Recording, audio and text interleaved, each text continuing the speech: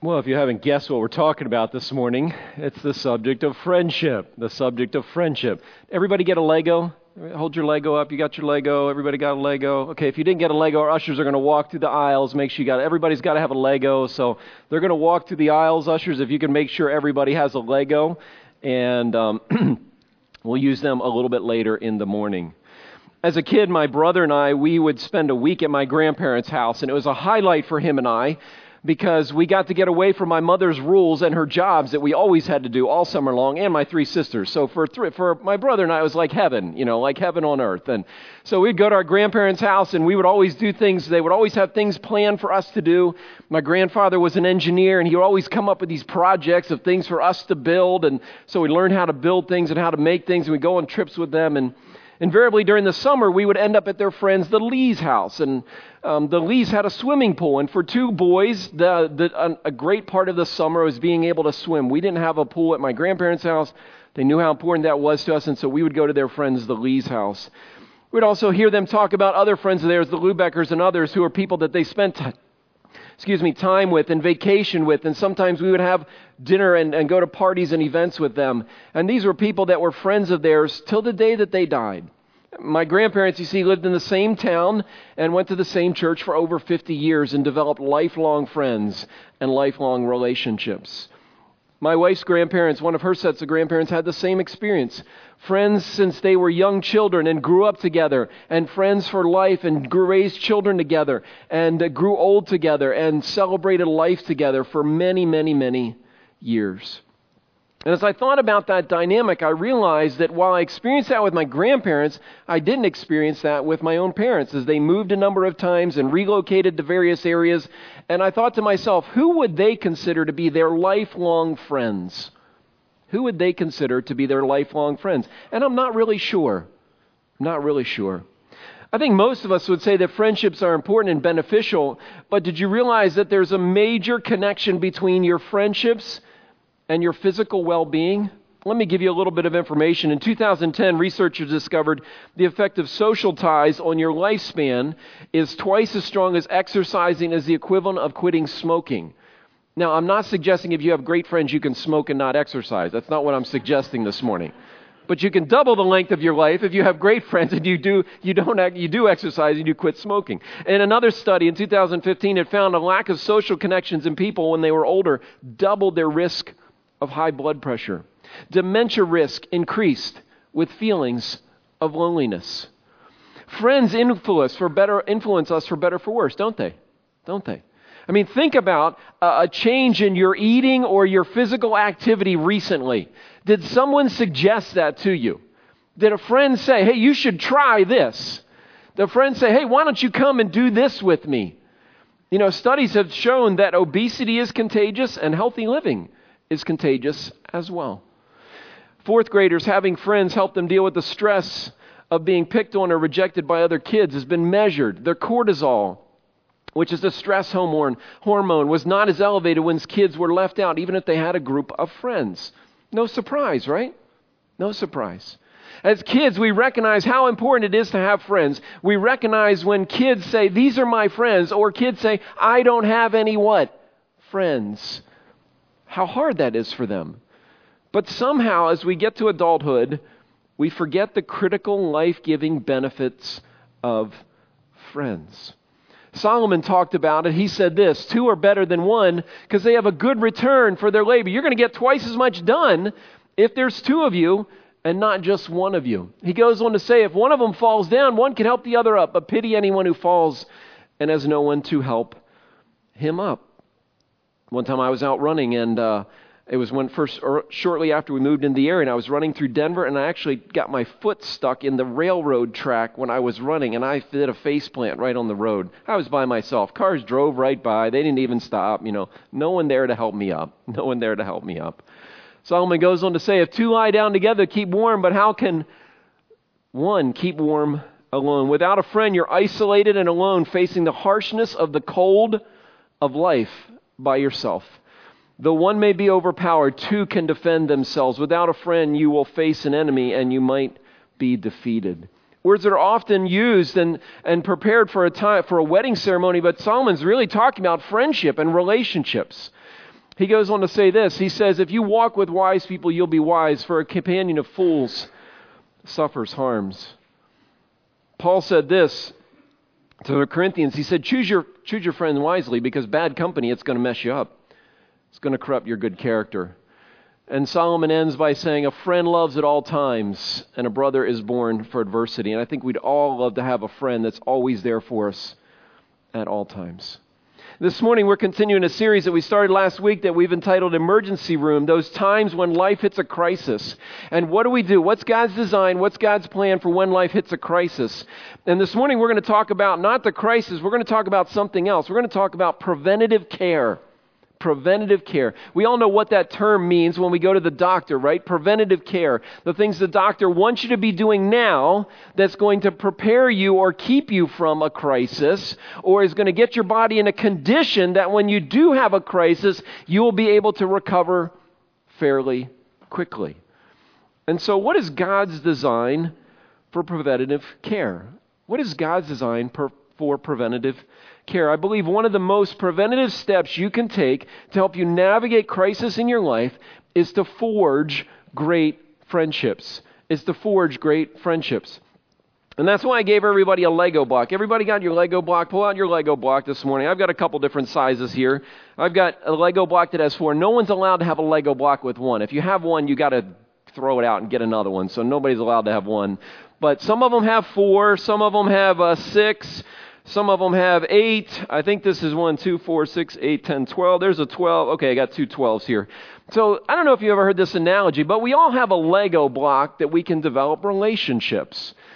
You ever notice how some people can have a lot of relationships and they're great with it? They can kind of juggle them and they stay connected and they're involved in other people's lives. And some people, they just need a few. And we're all different. If your Lego block is too big, trade it with somebody sitting around you for a smaller Lego block. Just go ahead and do that this morning. But, I wanted you to have a Lego block because I want you to think about this Lego block as the relationships that you have in your life. The pin on the Lego block, you're one of them.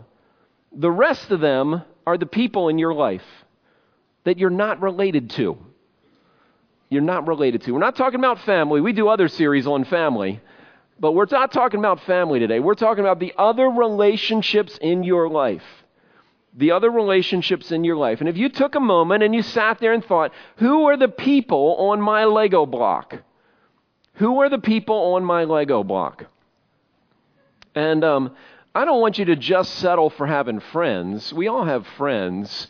A coworker, someone that you go out and play golf with, someone you hang out, just casual acquaintance. I want us to think about something beyond just friends. I want us to think about great friendships.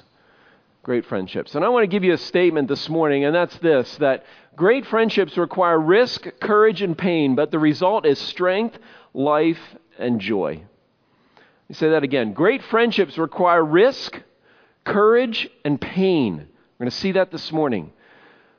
But the result is strength, life, and joy. Strength, life, and joy. And the choice of our friends is critical. Solomon says this. He says, one who has unreliable friends, he soon comes to ruin. And this morning I want to look at Solomon's words mostly about friendship, about the people in your life, the people who are on your Lego block. And I want you to ask yourself, not first of all, are the things I'm going to suggest true of your friends? I want you to ask yourself, first of all, are the things that I'm going to suggest true of you? Because to have great friends, you have to be what?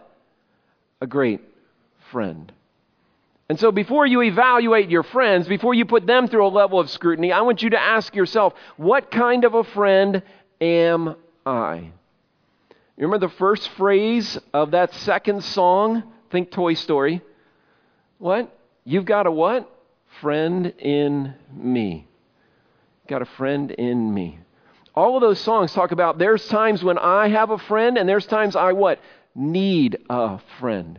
So we're not going to talk about just you scrutinizing and evaluating your friends because you do that all the time. I don't need to tell you to do that. You do that all the time. But I want you to evaluate yourself and say, what kind of a friend am I? What kind of a friend am I?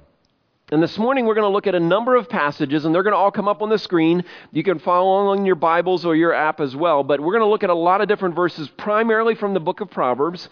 And what I'd encourage you to do this morning is to pull out the note sheet from the program there, write some of these verses down, and look at them a little bit later this week. Take out your phone, snap some pictures of them, because we're going to go through them. And they're all found in the book of Proverbs. The book of Proverbs is a book written by Solomon, who is known to be the wisest man who ever lived. Wisest man who ever lived. And so he had a lot to say about friendships, a lot to say about relationships, and we want to walk through and look at those this morning.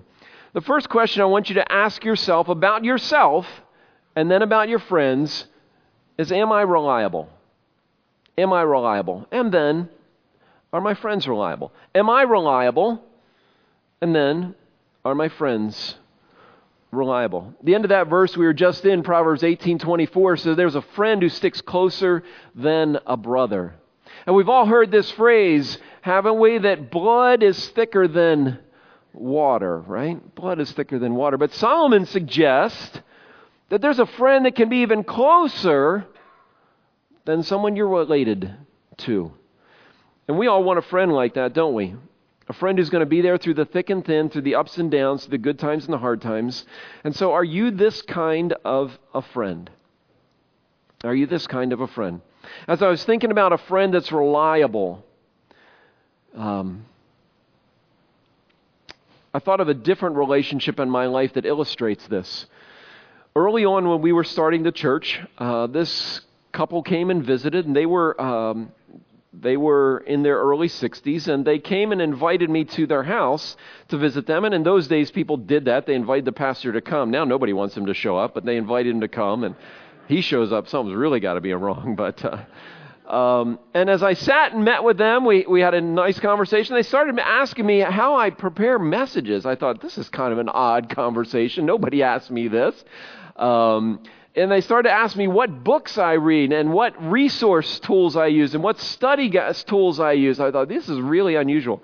Come to find out that the individual I was talking to had served in mission work in different parts of the country, had trained and discipled and developed young men and young women for years, and was relocated in this area and was serving small churches up and down the East Coast. And he said to me one day, he said, hey, you want to go out and a cup of coffee? I said, sure. And a few weeks later, hey, you want to go for a walk? I said, sure. He said, hey, you want to go play some golf? I was like, sure. And we did this for 5 years. And he functioned in my life. I would describe him as a mentor and as a friend. And then after that 5-year period of time, he retired and moved to Southern California, into the San Diego area. And I wasn't surprised 6 months later when I got a call from him. How you doing, John? How's things going? How's the family? How's life at church? He asked me about people here. And then I got a call again 6 months later. Same series of questions. And then again 6 months later. And then again 6 months later. And every 6 months for the last 15 years, I've gotten a call from this guy asking me how I'm doing. And how's my family? And what's God teaching me? And what am I reading? And how am I being stretched? And how am I growing? And he asked about some of you that know him. And I thought to myself, that's pretty reliable. That's pretty reliable. That's remarkably reliable. And so I ask you this question. Are you this kind of a friend? Proverbs 27 verse 10 says, don't forsake your friend or a friend of your families, and don't go to your relative's house when disaster strikes. He said, when trouble's around, don't bail on people. Are you going to be there? Are you going to be there? And ask yourself, if you have someone that's on your Lego block, but every time you reach out to them, they always have something better to do. They're always busy with something. They never have time for you. Are they a friend of yours? I'd suggest they probably aren't. They probably aren't. And I would suggest to you that this might not be a friend worth having. But what about you? What about you? How reliable are you as a friend? The second question I want you to ask yourself and then ask about your friends is, are your friendships mutual? Are your friendships mutual? Or is it one-sided? Are you the one who contacts the other person? Did the other person always contact you? Are you the one giving in the relationship? Are you giving and receiving? Are you giving and receiving? Are you giving and receiving? And this was a hard one for me because in most of my relationship, for many years, I was the giver. And I didn't know if it's just because of my job or what, but I couldn't understand why I was never on the recipient side. And I had to do a lot of soul searching to try to understand what was going on with me. And to look at this, I want us to look at a different story. And I want us to look at the story that we looked at a while ago, and that's from 1 Samuel. And in 1 Samuel, there's a story of these two men. Their names are David and Jonathan. David and Jonathan. And Jonathan is the son of the king. So he's next in line for the throne. David has been told by God he's going to become king. And you're like, oh, how's that going to work out with these two guys? This guy's in line to be the king, and this guy God said is going to be the king. How's that going to work out? And this is a remarkable story where Jonathan, the son of the king, the heir, protects David from his father who is insecure and jealous and doesn't let his father get to him. Takes care of him. It's an incredible friend. And then Jonathan turns around, and then Jonathan says to David, whatever you want, because what you've done for me, whatever you want, I'll do for you. And Jonathan goes on to say this to David. He says, would you show unfailing kindness like the Lord's kindness as long as I live, so that I won't be killed? And he said, and don't ever cut off your kindness from my family, even when the Lord has cut off every one of David's enemies from the face of the earth. He says, will you take care of not only me, but my whole family? Will you do that?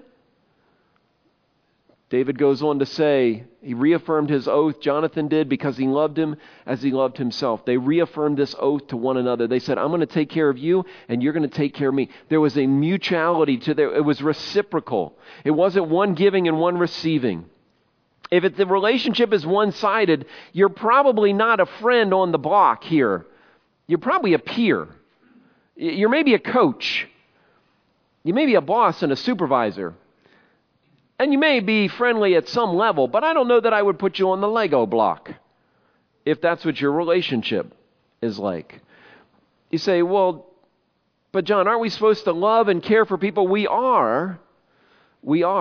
But if the relationship is one-sided, and especially if the other person is repeating unhealthy actions, you might not be in a friendship. You might be in an enabling relationship.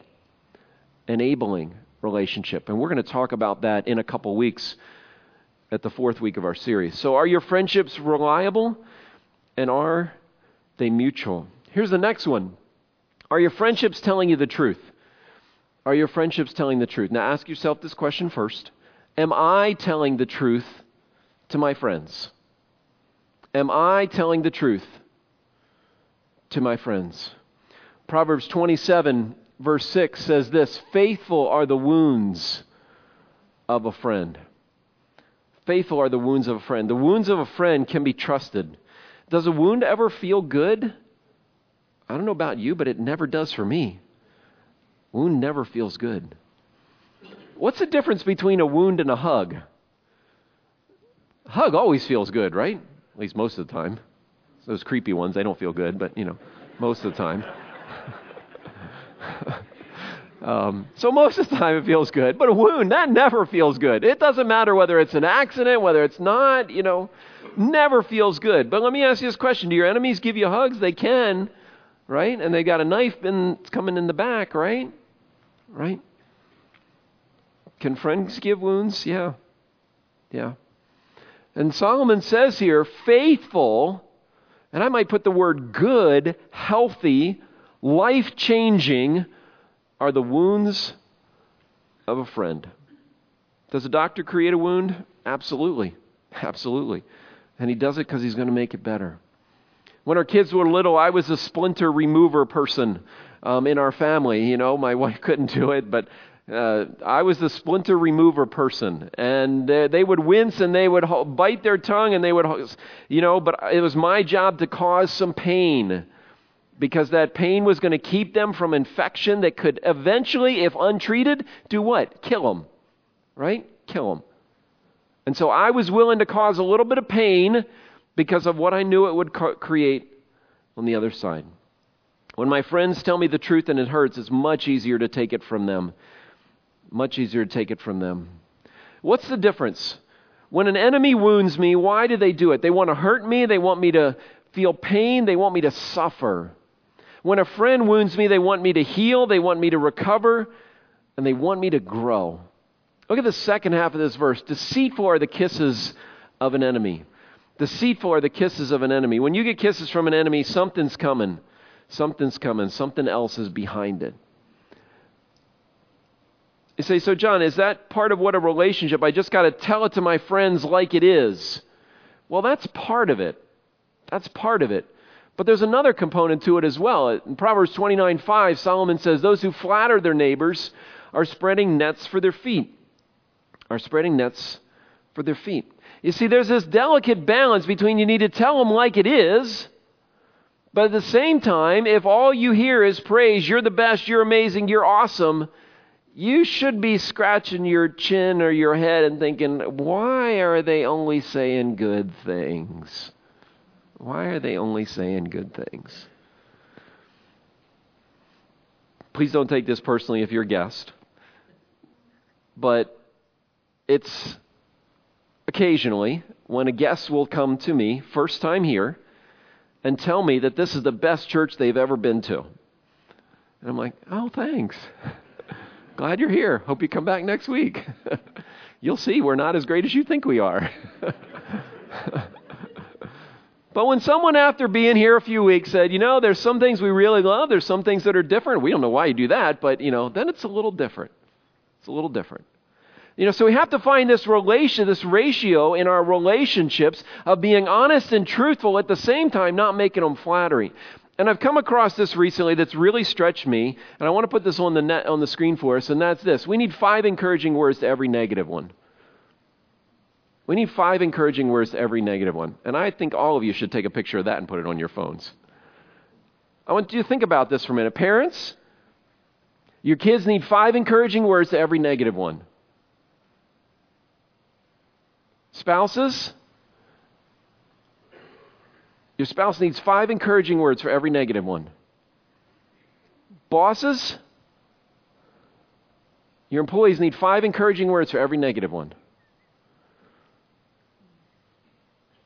Parents of students, high schoolers, I know you don't think there's much to encourage them, but they need 5 encouraging words for every negative one. And so while great friendships, someone on your Lego block should tell you the truth, they also need to say encouraging words to you. That needs to be a part of your relationship. Because if all you hear is criticism and harsh truth, and that's how you relate to people, I'm going to tell you, in time, your Lego block's going to get smaller and smaller and smaller and smaller, and you're going to wonder who your friends are. So when I say a friend tells someone the truth, it doesn't mean that they're critical of them all the time. It means they have a balance of saying hard, truthful things, but also not flattering them with words that don't have significance and don't have weight. Here's another one. Do your friends give you wise counsel? Ask yourself this question. Do you offer wise counsel? Do you offer wise counsel? You say, well, I don't really know, John. I don't really know if I offer wise counsel. Let me ask you this. Do you have someone that comes to you and says, so tell me, what do you think? So tell me, what do you think? Do you ask foolish people their opinions? Yes or no? Not usually. Not usually. Because you're like, they got... the last 4 cars they bought were lemons. I'm not asking that dude how to buy a car. Right? And so we ask people that are wise, that make good decisions, for their wisdom, for their input. Right? And so ask yourself this question. Am I asked, what do you think? What do you think? Am I asked that by people on my Lego block? Look what Solomon said about this one. He said, perfume and incense bring joy to the heart, and the pleasantness of a friend springs from their heartfelt advice. Their heartfelt advice. And so when you think of yourself as a friend, do you give people advice from the heart? Do you give them advice from their heart? Do you let them see that you love them, you care about them, and what's going on in their heart. And I would add to this, ask yourself this question: are you always quick to give advice even when they don't want it? Or do you sit and listen and consider and then speak? I remember a number of years ago when I was sitting with a friend, and he was telling me about a struggle that was going on in his life. And I told him what I thought he should do. A few hours later, the Holy Spirit did one of those, right upside the head to me and said, "You didn't even listen to a word that guy said." I was like, he's right. I was so busy with what I had to say, I didn't even take the time to listen to what he had to say. Think about the people in your Lego block. Did they sit and listen and consider and then speak? And speak. I'm not saying their words always make you feel good, but is it wise? Is it wise? Because Solomon goes on to say this. He says, as iron sharpens iron, so one person sharpens another. When you take when you take an axe and you hit a piece of wood, what does it do? Cuts the wood, right? Does some damage, right? When you leave an axe out in the elements, in the rain, in the sun, what is it going to do? It's going to rust, right? It's not going to do any good. But you put some iron next to some iron, and what's it going to do? It's going to sharpen it. It's going to create sparks. It might create a level of discomfort, but it's going to prepare that iron to be used for the purpose it was designed and intended to be used. And so, do you have friends that give you advice because they like to hear themselves think or come across as a guru? Or you have friends that consider you, your situation, and God's unique design for your life and say, have you thought about this? Have you considered this? It seems like because of this, God might be trying to do this in your life. Do you have friends like that on your Lego block? Are you a friend like that? Are you a friend like that? That's willing to say words that might sting, but in the end, you pray and hope will sharpen someone's life so that they can be effective for what God designed them to do. There's one more. One more. Do your friends speak with grace and tact? Do you speak with grace and tact? You're like, I just call it like it is, man. I'm just going to lay it right out there. That's the way I am. They got to take it or leave it. Solomon has something to say about that. He does. He says, like one who takes a garment on a cold day, or like vinegar poured on a wound, is the one who sings songs to a heavy heart. Proverbs 25:10. How do your friends respond when you're in a difficult time? Are they like this verse, they pour vinegar in the wound? That would not feel good. I've never tried that, but that sounds very painful. Do they just give you a spiritual answer to every struggle? Everything's going to work out for good to those that love God, and just find your joy in Jesus? Or they just know how to be with you, how to be present with you, and not say the words, because if you say the words, you're likely going to say the wrong words. I remember when I experienced this personally. Years ago when my dad's grandfather, who I was very close to, passed away. He was living down in the Coatesville area. He was down at Telhai for several years, and he passed away. And we had a viewing down there for some people that knew them in the area, and some people where he lived in Maryland came up to the viewing. And I remember one of the guys on staff at that time, it was about 45 minutes away, drove down to the viewing. And he didn't say a whole lot, just gave me a hug, was there for a few minutes, and then left. And I realized that guy knew the right thing to do. And he didn't sing songs to a heavy heart. And so I'd ask you, do you know how to be present with someone in their pain? You just know how to sit with them Can you take on someone who's got irrational thoughts and bizarre thinking because of their life struggle, or are you always trying to correct them and fix them? This is a hard one for me. Solomon goes on to say this: if anyone loudly blesses their neighbor early in the morning, it will be taken as a curse. And all the night owls are saying, praise you, Jesus. I'm putting that verse in my house, Write that one down, Proverbs 27:14, The night owls are all saying amen. Please be quiet until I have 2 cups of coffee, My daughter would say to me, she was often one of the first ones up in the morning, and she'd sit at the counter and have her breakfast, and I'd come down and talk to her, and when my son was working during the summer, he would often leave very early, and she would say, Dad, I can handle you or Daniel. I cannot handle both of you in the morning. You just talk way too much, and you want to engage. I just can't handle it, We didn't have the grace and tact that was needed at that moment in time. But does your friend have this? Do you have someone on your Lego block that knows when to be quiet and when to speak? They have the tact that's needed. Do they know when to joke and tease and when to be serious? Do they know when a joke has gone too far? You ever had that experience? Someone that you consider to be on your Lego block, and they have a joke, and they kind of jab every time they see you, and they jab again, and they jab again, and you're like, man, that hurts. They don't have the discernment to know. Do they know your trigger points, and are they sensitive to them? And so I began the message with this statement. I said, great friendships require risk, courage, and pain. But the result is strength, life, and joy. And I want you to think about, first of all, what kind of a friend are you? What kind of a friend are you? Are you reliable? Is your friendship mutual, reciprocal? Are you truthful? Do you offer wise counsel?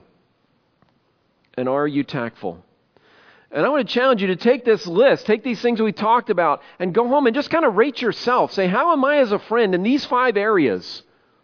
I'll send it out to you in Slice of Life this week so you have a reminder to take a look at it. Just rate yourself. How am I in these 5 areas? And then I challenge you to go to a couple people on your Lego block, not related to you, and ask them, on 1 to 5, how reliable would you say I am? How mutual would you say our relationship is? How truthful am I with you? Do you feel like I offer wise counsel? And am I tactful? Do I know when to speak, when not to speak, what to say, what not to speak? I want to challenge you to do this. Because you're going to find yourself in a time in life. You're going to find yourself in a place where you are at a crisis, where you are heading into the ER, either physically, emotionally, relationally, or spiritually. And I don't know about you, but the people I want there are the people on my Lego block. That's who I want there. That's who I want there. People that are going to show up. People that I would do this for them. People that are going to be honest with me. People that are going to be wise with me. And people that are going to be discerning with their words when they speak. Say, John, I'm not sure what my Lego block looks like, but I think I got one of those one Lego things that you were telling us not to have. Maybe the challenge for you this fall is to say, what's it going to take for me to start to develop these kinds of relationships? What's it going to take? Is it going to be for you to just start by putting yourself in a setting where you could cultivate these kinds of relationships? That might be with a group of men or a group of women or together with your spouse in a community group. Say, I'm going to put myself in a setting where I'm going to get to know some people. Might mean that I've got to do a little work because these things are not true of me. And before I can expect someone else to offer it to me, I have to offer it to someone else. And maybe this fall for you, it's saying, God, I want to be the kind of friend that others are going to look to. That others are going to look to. And that means there's some changes that need to happen in my life. Great friendships require risk, courage, and pain. But the result is strength, life, and joy. One of the verses we looked at says, there is a friend that sticks closer than a brother. And you know one of the things that Jesus was described as? He was described as a friend of sinners. friend of sinners. I think if you would go back to those characteristics and you would say, were these things true of Jesus? I think we would all say yes. Was he reliable? Did he offer what he received? Yes. Was he honest? Yes. Was he discerning in his words? Did he offer wise counsel? Yes. And so while many of us may be evaluating ourselves as a friend and the friends we have in our lives, Jesus is saying to you, do you have this kind of relationship with me? With me. Because I want that kind of relationship with you. And even if I don't have that kind of relationship with you, God says, I want it. I want it. So I don't know where you're at in your faith journey, where you're at in your relational journey, but for us at CCC, both of these things are important. You hear us talk about all the time, our purpose is to love others deeply. And that's part of being the kind of friend that others will be drawn to and that we can pour in just like others have poured into us. But it starts with a relationship to the one who offers that to us, and that's with Jesus. I'm going to ask you to bow your heads with me this morning, and as you do, just want to give you a moment to talk with God. And if this morning as I've been talking, you've been thinking of people in your life who are great friends, just take a moment and say, God, I thank you so much. And put that person's name in the box.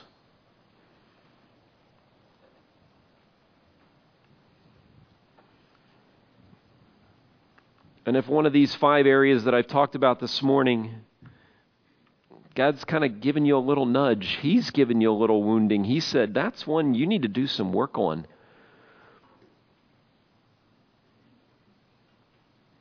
Will you admit that to him this morning and say, God, I want that to be true of me.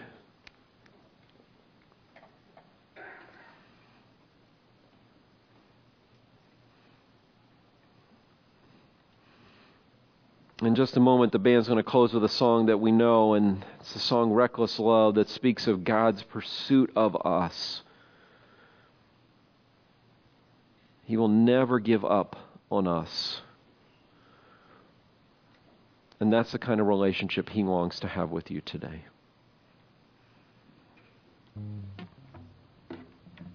God, you know where each of us are at in our lives. You know the people that we consider to be on our Lego block, and maybe this morning we realize some people, they really aren't on the Lego block, or they shouldn't be, or we've kind of said, God, I want people like that in my life, and I'm not sure I have that. So Lord,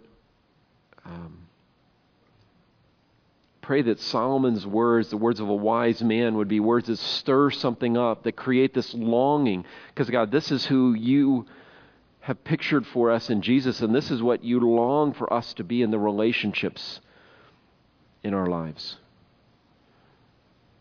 Lord, we know that we can't change the things in our lives or become the person you want us to be on our own. That we need you, and that we need Jesus.